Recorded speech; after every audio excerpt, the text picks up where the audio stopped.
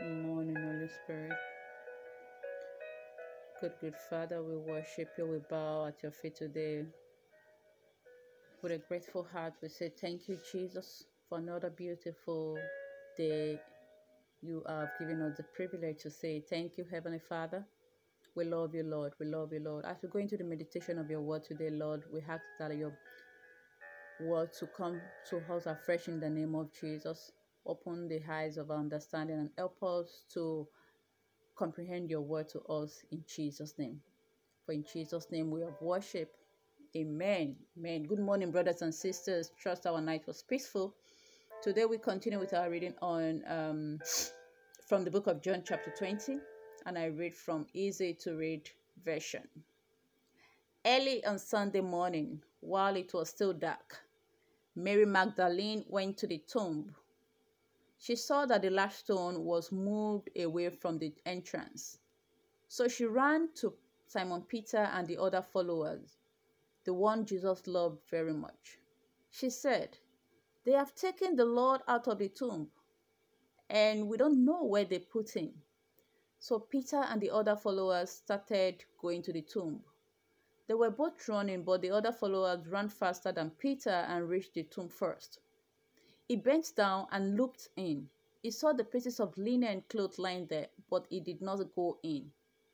Then Simon Peter finally reached the tomb and went in. He saw the pieces of linen lying there. He also saw the cloth that had been around Jesus' head. It was folded up and laid in a different place from the pieces of linen. Then the other follower went in, the one who had reached the tomb first. He saw what had happened and believed. These followers did not yet understand from the scripture that Jesus must rise from death. 10. Then the followers went back home, but Mary stood outside the tomb crying. While she was crying, she bent down and looked inside the tomb. She saw two angels dressed in white sitting where Jesus' body had been. One was sitting where the head had been, and the other was sitting where the feet had been. The angels asked Mary, "Woman, why are you crying?" Mary answered, "They took away the body of my Lord, and I don't know where they put him." When Mary said this, she turned around and saw Jesus standing there, but she did not know that it was Jesus.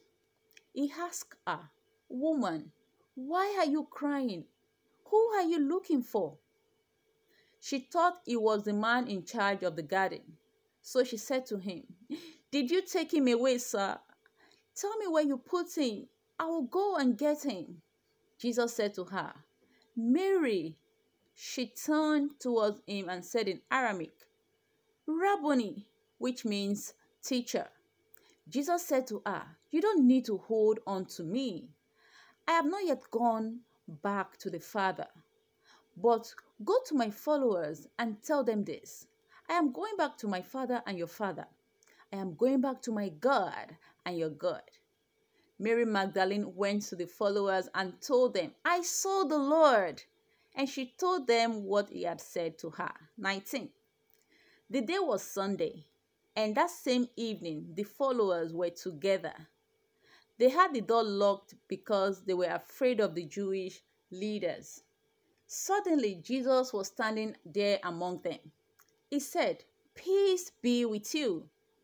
As soon as he said this, he showed them his hands and his side. When the followers saw the Lord, they were very happy. Then Jesus said again, "Peace be with you. It was the Father who sent me, and I am now sending you in the same way." Then he breathed on them and said, "Receive the Holy Spirit. If you forgive the sins of anyone, their sins are forgiven.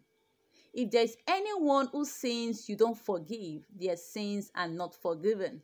Thomas was one of the 12, but he was not with them with the other followers when Jesus came. They told him, "We saw the Lord." Thomas said, "That's hard to believe. I will have to see the nail holes in his hands and put my finger where the nails were and put my hand into his side. Only then will I believe."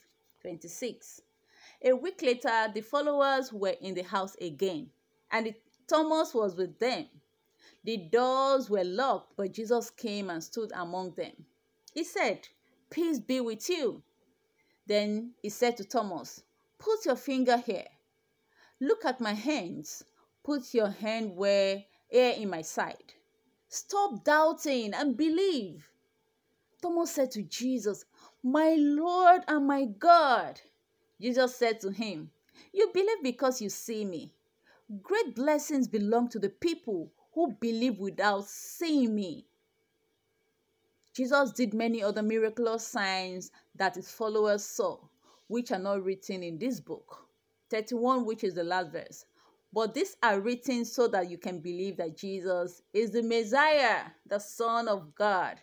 Then by believing, you can have life through his name. Glory, hallelujah. Amen, amen, amen. Thank you, Jesus. Thank you, Jesus. Thank you, Jesus. I think this is a word for someone. If you are going through life in a very, very tough way, maybe you have a child with slow development, you are experiencing it's turbulent in your marriage, and some who is actually going through delay in their marital settlement. This word is for you, is for you. And I want you to listen to what the Lord has said. He said, stop worrying, stop doubting, and believe. Yes, some of this expectation might be impossible, and it might bring some doubt. It might make one doubt. But God is saying to you, Jesus is saying to you and I today, you don't have to worry. Don't doubt. Don't doubt my power. I am the beginning and the end. And there's nothing too difficult for me to do. So believe. Because when you believe, by faith, you receive. Amen, amen, amen, amen, amen. So people of God, I want us to understand that to believe is to call things that be not as though they were. Because faith comes by hearing, not by seeing. It comes through hearing people. And through the hearing of the word. We keep reading the word. It gave us this word. So we can hold on to it. God has spoken his word to us. You have heard it. And it can only manifest in the physical realm when you believe. So I encourage us, brothers and sisters, please, let's hold on to our faith and believe that it is possible. That which we are waiting on God for, it is possible. Remember, there is power in our tongue. And therefore, we must comfort what we desire by faith and see it manifest. Believe, people. Speak life into that situation. Yes, speak healing. Remember what the Bible also says. It said Jesus breathed on them and they received the Spirit, the Holy Spirit. And he said, if you forgive anyone their sins, say their sins are forgiven. The same way God is saying to us today, he has breathed on us and we have his Spirit in us. And whatever we declare with our mouth, it is so. May the Lord bless us.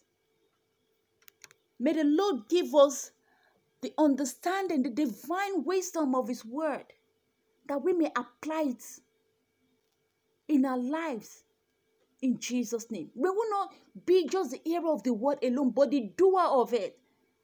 And the word will have meaning in our lives in Jesus' name. Thank you, Heavenly Father, for your word to us today. We give you all the glory and all the adoration.